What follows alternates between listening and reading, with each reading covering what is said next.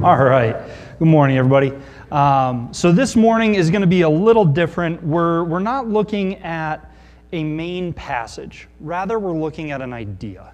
We're looking at a concept this morning. So before we begin, since we don't really have a main Bible verse to read to start off, I'd just like to begin with prayer, if you would join me in that. Lord, we thank you that you are the name above all names.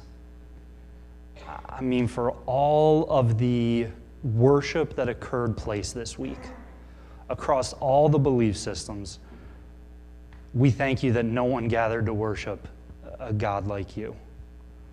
We thank you that you are holy, holy, holy, and that you alone are Lord, and that we have the opportunity to gather and offer ourselves in worship.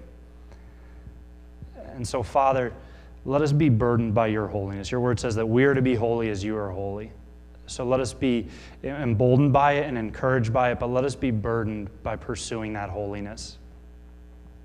And as we look at your word now, as we look at this idea that I've been praying about for over a year, talking with James, talking with the elders about, just let this be a time that's pleasing to you. We don't want this to be about us. We don't want this to be from us. We don't want this to be for us. This is only possible through you and through your Spirit, through the sacrifice and the resurrection of Jesus. So, Father, may we come before you right now entirely submitted to you. May these words be yours. May they be heard with ears opened by you. May our hearts be united in seeking your face. It's in Jesus' name we pray. Amen. So I know a lot of people, right? If you've grown up in the church, or even if you've been in the church, maybe just 3 or 4 years, I know as someone who grew up in the church, one of the things that I was very used to was Vision Sunday, right? Sometime within January, there was Vision Sunday.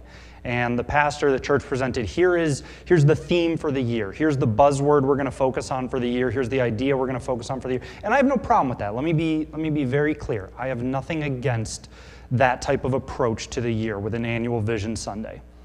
I also realize I'm now through the first quarter of year 2, and we didn't do a Vision Sunday last year. We didn't kick this year off with a Vision Sunday, and I know people have kind of wondered. I've had conversations where people are like, so is there no vision for the church? No, calm down. But there's a reason for that. It's because I'm not going to preach what I just want to preach. I'm going to preach what I'm praying about and where I feel God is leading me. And quite frankly, for the last I can't do math now, 1 year and 1 quarter, whatever, 16, there we go, hey. For the last 16 months, I have not felt any sort of burden for, hey, here's the one theme, here's the one, like this year you're going to focus on this project or something. I just haven't felt that. I haven't felt led in that direction. Where I have been feeling led, where I have been feeling burdened, what has occupied my heart, what has occupied my prayers, my thoughts, my reading, my studying, is rather the idea of culture. Instead of looking at, here's our theme for a year, here's our vision for this year specifically, I've been feeling burdened by what kind of culture are we building here? What kind of culture are we going to create here?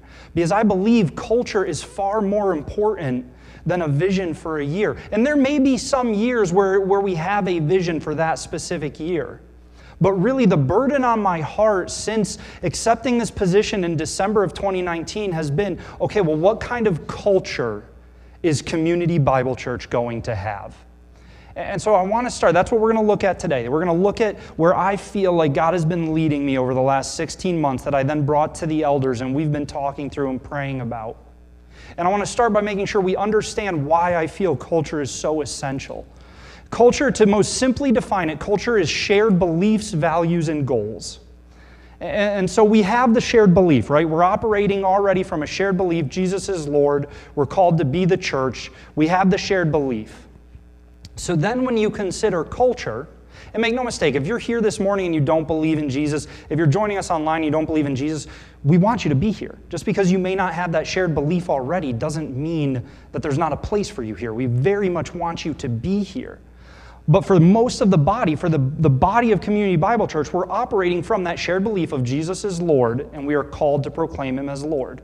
So then the question in my mind, I've told you before, I process through questions, so then I start questioning, okay, well then what are our shared values? And what are our shared goals? And what are we going to be pursuing?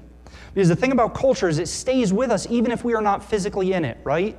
I mean, I've seen, goodness, half a dozen different signs. Like you can take the girl out of the South, but you can't take the South out of the girl. You can take the boy out of the city. You know what I mean? Like, right? If someone grew up and spent the first 20 years of their life in Alabama and then moves up to Maine, guess what? They're still going to use words like y'all.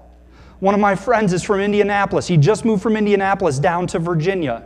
He is not a Southerner. He's in the southern part of Virginia. And I was checking base with him a couple weeks ago. I was like, okay, how's it been going? He's like, I can't get over how much they use the word y'all. It feels so weird to me. Like I just can't bring myself. But it identifies him as not from that culture. Because his language, his culture stayed with him even when he was not physically in it. And that's the other thing about culture is it endures beyond individuals, right? So my buddy, Indianapolis, he speaks like a Midwesterner. He's got the culture perspective of a Midwesterner. When he left Indianapolis, it did just not cease to exist. Like they're like, oh, we don't have an identity now.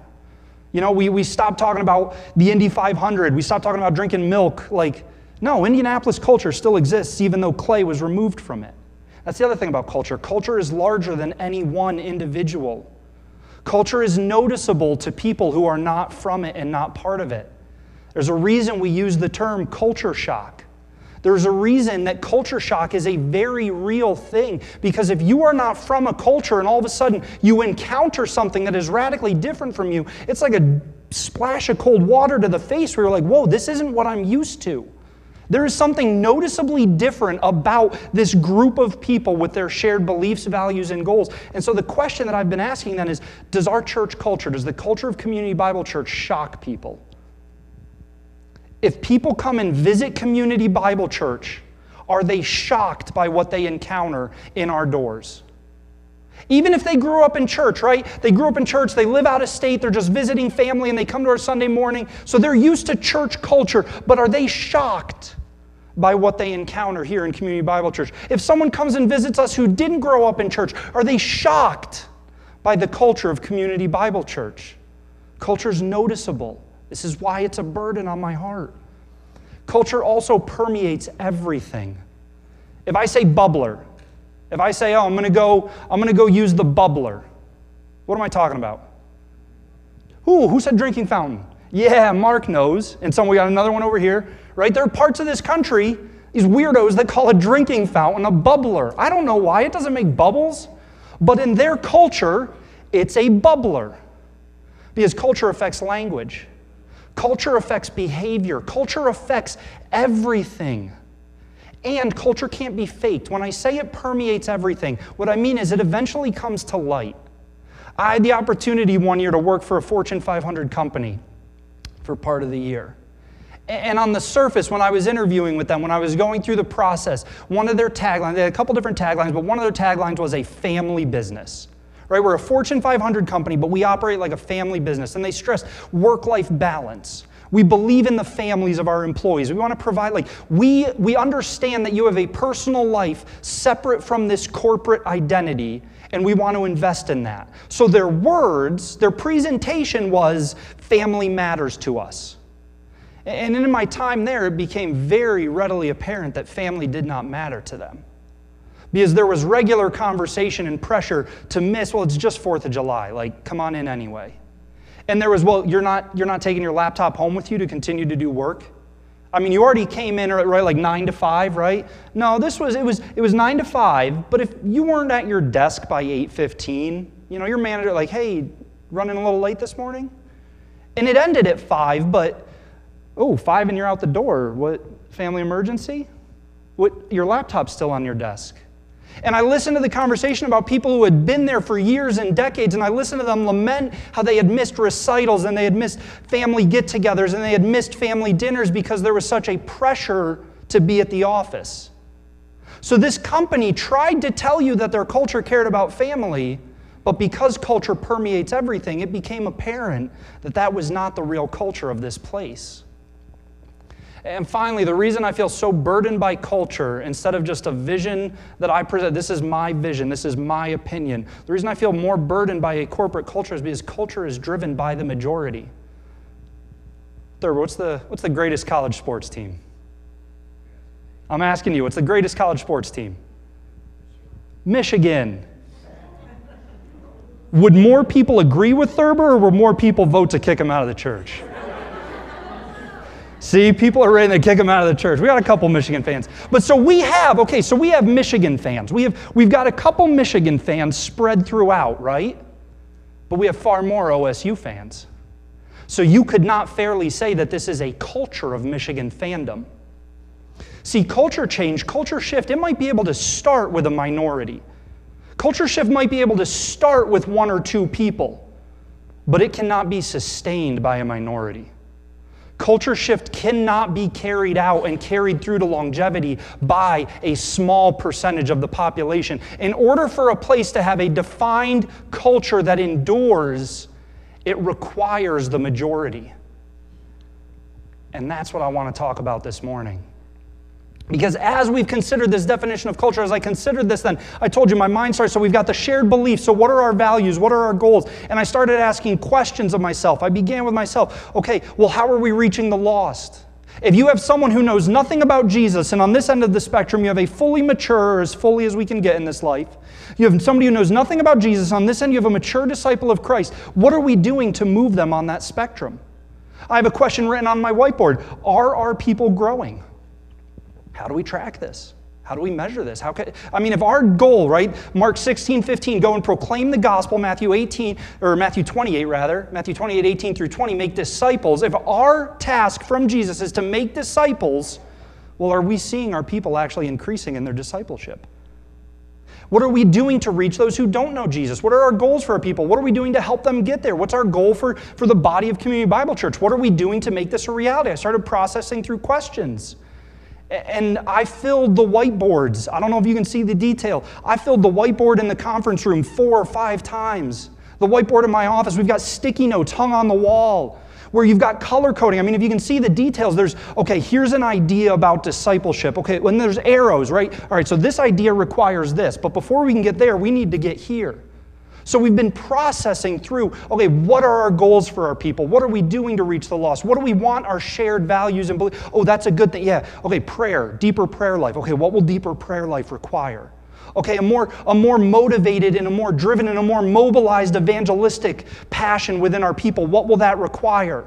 So we've been having these conversations, and I started bringing the elders into it. This is where I feel burdened, guys. Let's talk through this. What will this require of us? What is the definition of this? And at the end of all of this, at the end of the last year, 16 months, we finally come to this Sunday where we feel ready to bring to you what we feel like this all has distilled down to. And I'm guessing a lot of you know where I'm going with this because James and I coordinated our outfits. But what it all distills down to, and hear me on this, I will fight for this with every breath. We as your leadership, we as the spiritual authority, the pastors and the elders, we are convicted that we need a culture of relentless pursuit. And both of those words are very deliberate. When I talk about, you saw how many, I filled the whiteboard in the conference room on 4 separate times, erased it, distilled it down, filled it again. And we boiled it down to 2 words, 2 deliberate words that I want to look at this morning. And then I want to look at the idea of relentless pursuit. So first you have relentless. Galatians 6:9. Let us not grow weary of doing good, for in due season we will reap if we do not give up. You also have Hebrews 12:1. Therefore, since we are surrounded by so great a cloud of witnesses, let us also lay aside every weight and sin which clings so closely, and let us run with endurance the race that is set before us. Scripture is abundantly clear that this life as a disciple of Christ will require us to be relentless. It's Galatians 6:9, Hebrews 12:1. You look at that. Let us not grow weary. Let us not grow tired. Let us not grow exhausted. Let us not give up. Let us be relentless in our pursuit of good. For in due season we will reap. There is a time for everything. Ecclesiastes is abundantly clear. There is a time for everything. And then Galatians explains, if we do not give up.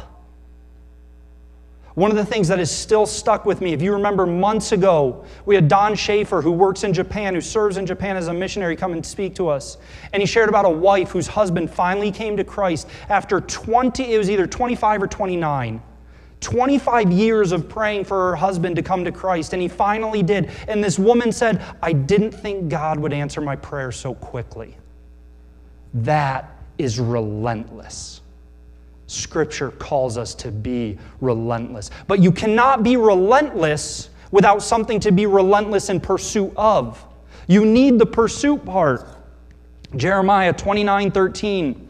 You will seek me and find me when you seek me with all your heart. When you pursue me. Philippians 3:12 through 14. And if you write down, I want you to write down all 4 of these verses, but if you write down just one, if you study just one, if you memorize just one, listen to Philippians 3:12 through 14. Not that I have already made it my own, or not that I have already obtained this, or am already perfect, but I press on to make it my own, because Christ Jesus had made me his own. Brothers, I do not consider that I have made it my own, but one thing I do, forgetting what lies behind and straining forward to what lies ahead, I press on toward the goal for the prize of the upward call of God in Christ Jesus. When you run a marathon, you don't just, okay, we'll just go run in circles, or just kind of run, start here, and okay, so these 7 of us, we all do a marathon, right? And I'm going to start on this street, and Sarah's going to start on this street, and Sydney's going to start on this street, and then I'm going to finish on this street, and Sarah's going to finish on... No, you start at the same place and you finish at the same place. There is a goal line. There is an objective. There is something that the runner is pursuing. And for us, it's Jesus. It's the upward call of Jesus. It's ahead of us. It's not behind us. It's not growing complacent. It's not saying, well, I'm good enough. I've reached my plateau. No, the Christian life, what I am firmly convicted of, and the culture that we are striving and will aim to create here and foster here, is one of relentless pursuit, where we forget what lies behind and we strain forward to what lies ahead, where we lay aside what ensnares us and what entangles us, and we run with endurance. And there are some things that this means. I don't want people to get confused, okay? Relentless pursuit does not mean we expect everyone to be at the same place. I'm not, the elders and I, we're not magically saying that every one of us need to be at the same level of maturity like that, and if you're not, you're failing. No, we know people are going to be at different places. But what relentless pursuit does mean is that we will not grow complacent where we are. Well, we looked at a runner, right? A marathon runner with a start line and a finish line. There are 2 ways you get to the finish line in this life. You breathe your last breath, or Jesus comes back. That's when you stop. I don't care if you're 99, you are going to be in relentless pursuit. I don't care if you're 6, you're going to be in relentless pursuit. That is the culture we are aiming for. There's no, I've arrived. I put in my, I put in my 30, 40, 50, 60 years. I'm too young. I don't have the experience. I'm too busy with kids. I mean, goodness, if I went through and I asked every one of you for your age, I could come up with an excuse why every single one of you is justified. And, I'm going to take a step back. I'm going to sit on the sidelines for a little bit. Right? When you're too young, you don't have the experience. So just calm down, hang back, and it'll be your time one day. Well, and then you start having kids, and now you're young and you're tired, right? And then your kids are a little bit older, but now they're involved in school, and they're so busy, and our family's so busy. Then they're a little bit older, and they're in high school, and they're even busier. Now they're out of high school, they're in college, and we're empty nesters again, and we're rediscovering our marriage and investing in that. And then all of a sudden, they're getting married, and well, now we're trying to be good grandparents, and now I'm close to retirement. Let me focus on that. Now I'm retired. Let me enjoy that. Well, now I'm, 90, and I'm too old and tired. And your whole life went by, and all you did was make excuses. So relentless pursuit, we do not expect everyone to be in the same place, but we expect every single one of you to be in pursuit of Jesus and of growing. We will not tolerate complacency. We're not going to kick you out. I'm not going to stop talking to you. But if I talk to you and I say something like, hey, where are you reading in Scripture? And you're like, oh, well, I feel like I know the Bible well. And I'm going to say, no, that's not acceptable. Where are you reading in Scripture?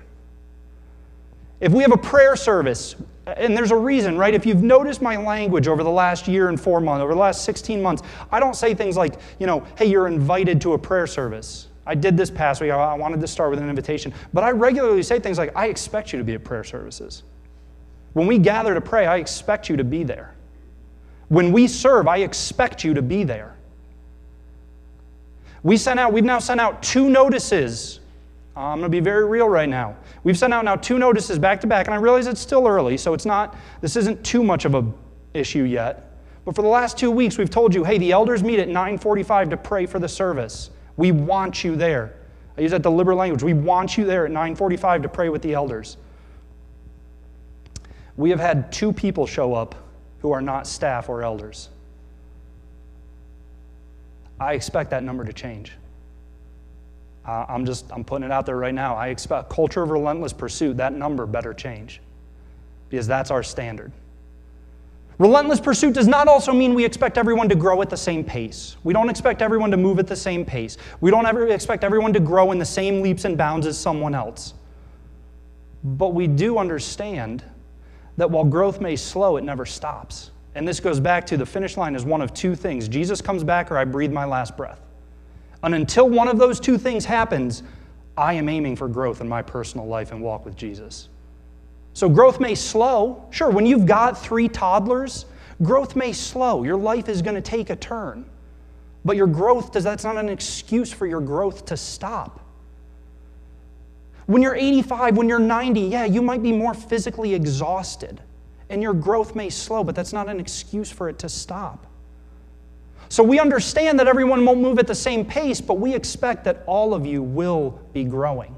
And will not just be growing, but will be pursuing that growth, that there will be personal ownership of that growth and seeking that discipleship and seeking what lies ahead.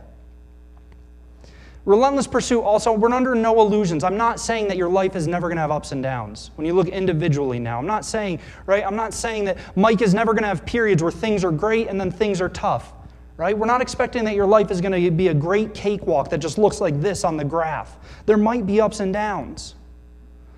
But relentless pursuit means that we understand that growth is not accidental. You can't just sit back and hang out and expect things to grow. Laura, you garden. You're a great gardener.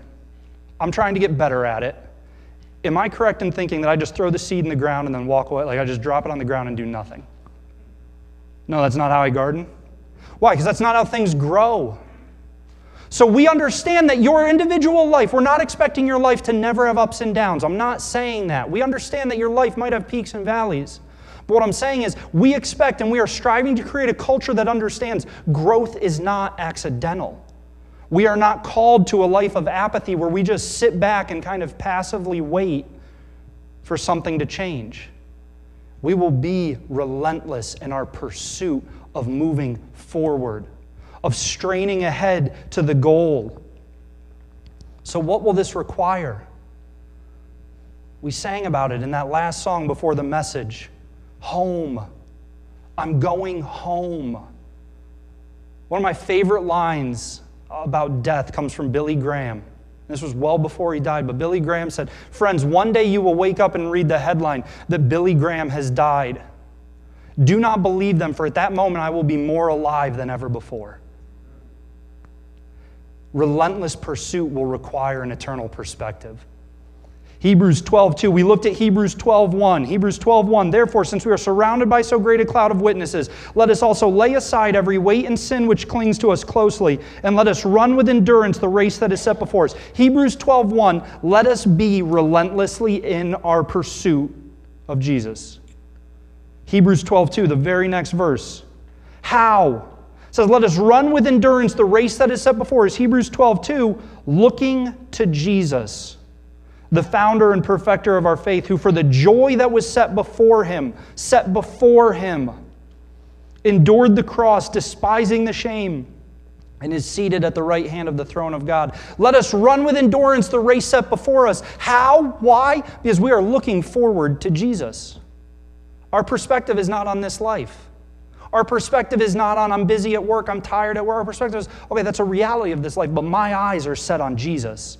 So I will be relentless in my pursuit of him because my perspective is eternal. Philippians 3:15, we read Philippians 3:12 through 14. Relentless pursuit, not that I have already obtained this or am already perfect, but I press on to make it my own because Christ Jesus has made me his own. Brothers, I do not consider that I have made it my own. But one thing I do, forgetting what lies behind and straining forward to what lies ahead, I press on toward the goal for the prize of the upward call of God in Christ Jesus. Philippians 3:12 through 14, I will be in relentless pursuit. Philippians 3:15, how, why? Let those of us who are mature think this way. And if anything you think otherwise, God will reveal that to you. Philippians 3:12 and 13, be relentless in your pursuit. Why? Because you are spiritually mature in your way of thinking, because you have your eyes on heaven.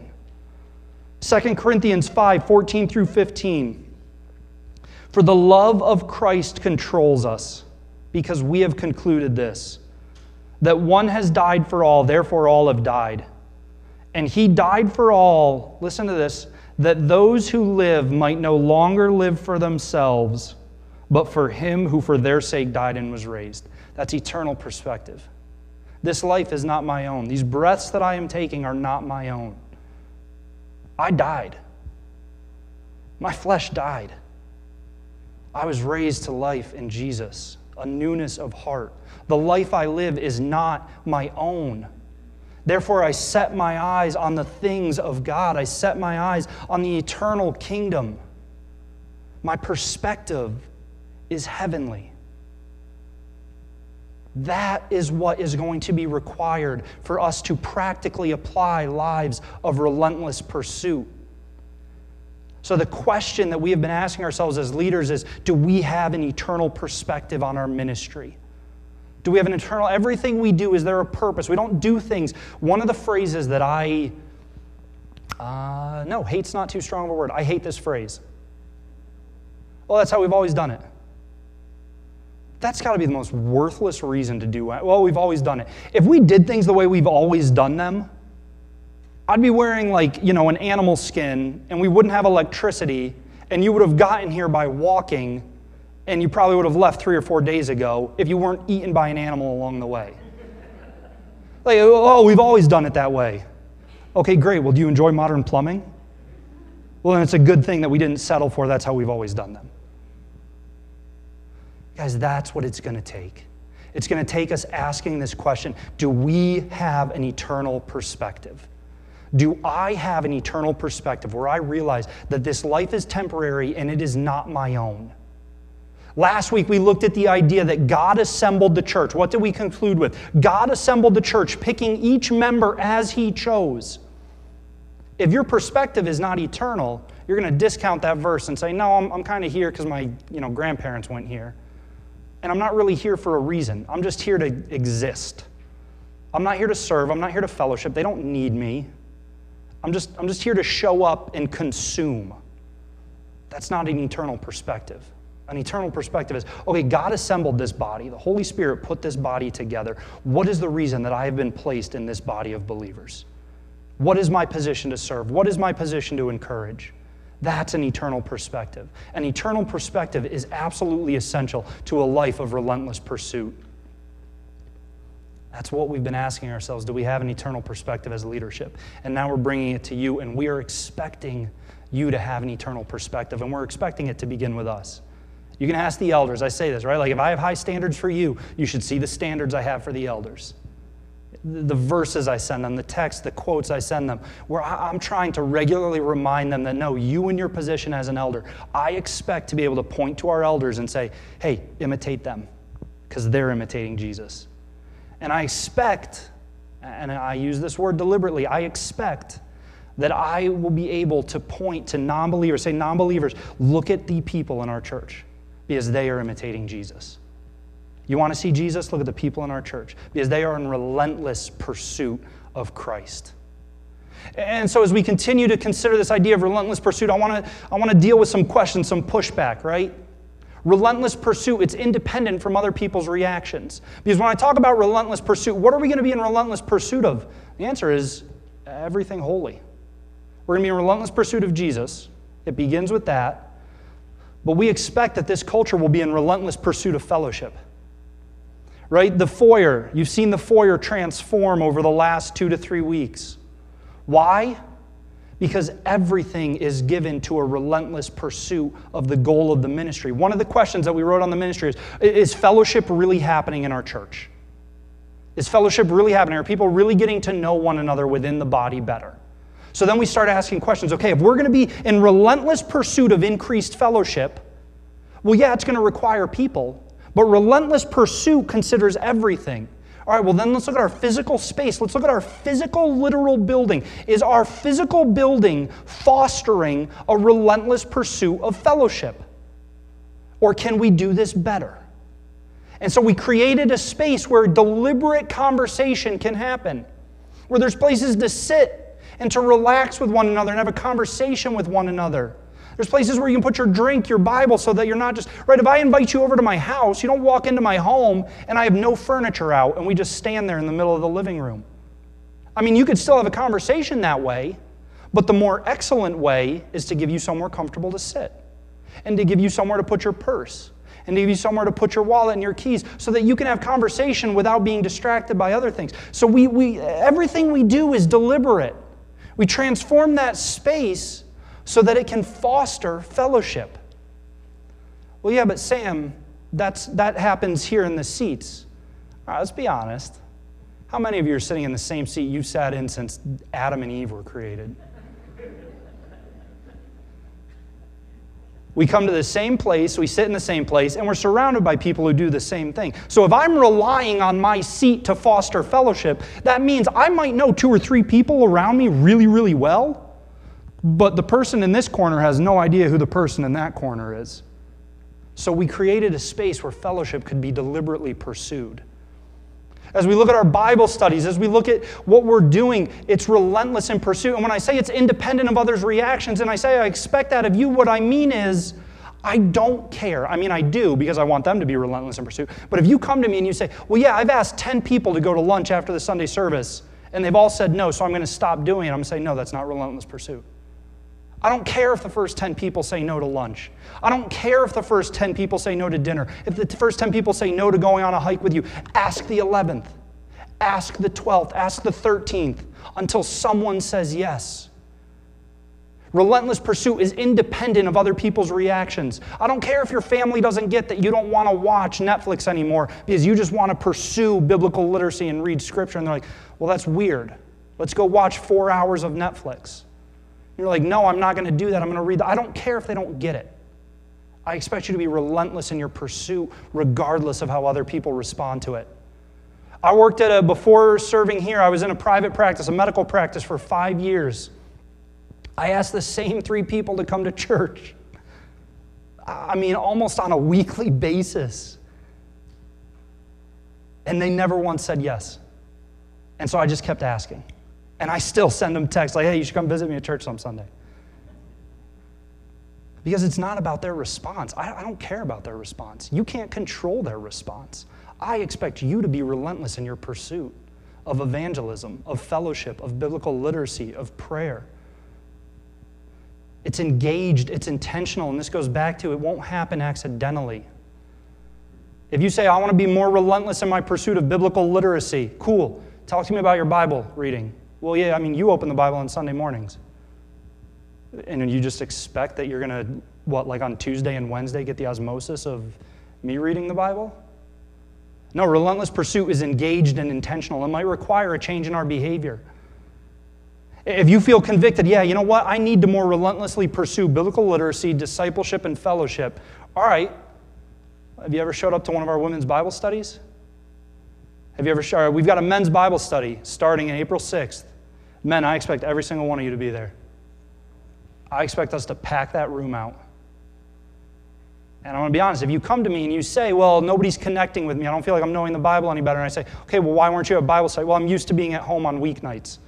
That's not a legitimate excuse. That's not relentless pursuit. It requires intentional engagement. It's inclusive regarding of education. It's inclusive regardless of income, age, gender, relationship status.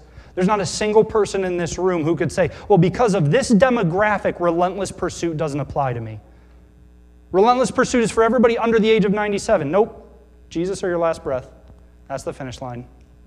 Well, Relentless Pursuit is for married people. Nope. It's for people without kids. Nope. It's for people with kids. Nope.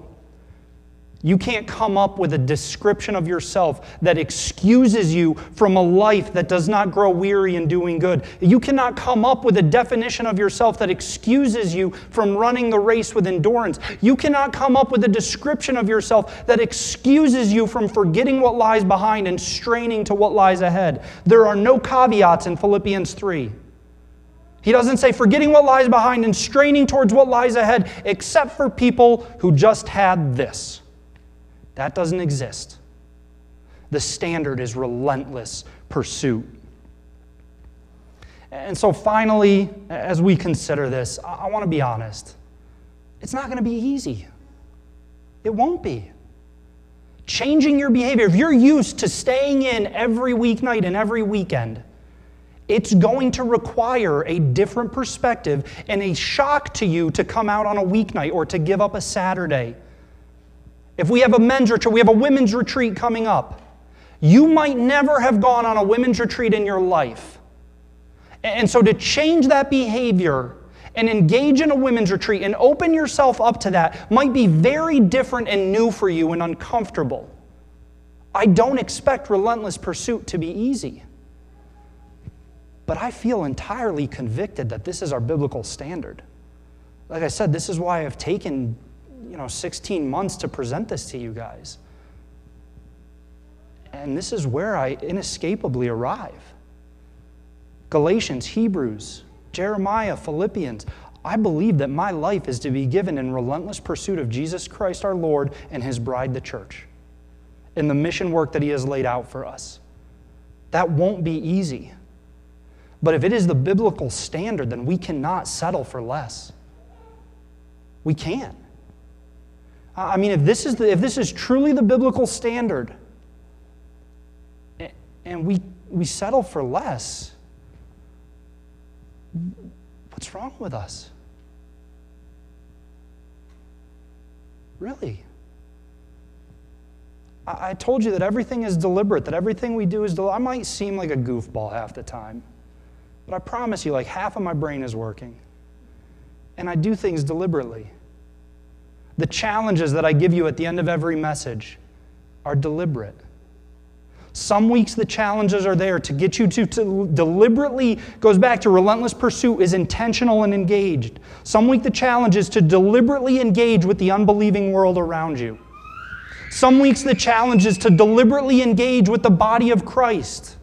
Because I believe in the body of Christ. I believe in the church as Jesus ordained and set out in Scripture. And some weeks the challenge is to deliberately engage with yourself and examine your own relationship with God. I'm going to ask a tough question. I don't expect you to put your hands up. Don't put your hands up. I'm not trying to shame anyone. Several months ago, we're talking 4 or 5 months ago, I said, I dare you, or I challenge you to get together with someone in this church who is 20 years removed from your age bracket. How many of you have? And I said someone new. So if you're in a small group and someone's 20 years old, that doesn't count. I said 4 or 5 months ago, I challenged you. I said deliberately get together, plan a get together, whether it's hiking or a meal or just hanging out. Like deliberately get together with someone 20 years removed from you who you don't normally hang out with. How many of you did that? A few weeks ago, more recently, we laid out that evangelism is a mandate for every believer. I said, pray for open doors and proclaim Jesus to one person. And we shared beautiful testimonies of what God did when we prayed for open doors. Ask yourself honestly, did you actually pray for open doors? Did you actually proclaim the gospel to someone?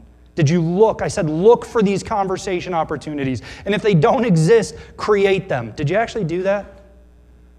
Even just last week, right, looking at the body of Christ, we looked at how God says everyone was given to one another. He assembled the body. 1 Thessalonians 5:11 says, therefore encourage and build one another up. And I gave you a simple challenge. Reach out to someone else from this church who you don't normally talk to and just encourage them. How many of you did that? How many of you in this last week picked up the phone and called someone? Or even better, what I laid out, how many of you actually wrote out a note and mailed someone a letter that said, hey, I appreciate this about you. It's not easy. Our minds don't naturally gravitate towards taking time out. I know you all have busy schedules. I'm not saying that lightly. I get it. I know you do. So it won't be easy to say I need to intentionally carve out time to write a letter and mail it to someone in this church. That's not easy, but there's reward in that. It's not easy to pray for open doors because what if God opens a door? If I pray for open doors with my coworkers and all of a sudden someone comes up to me and says, hey, my cousin just died, I'm struggling with this depression, what's the point of life? That's not easy.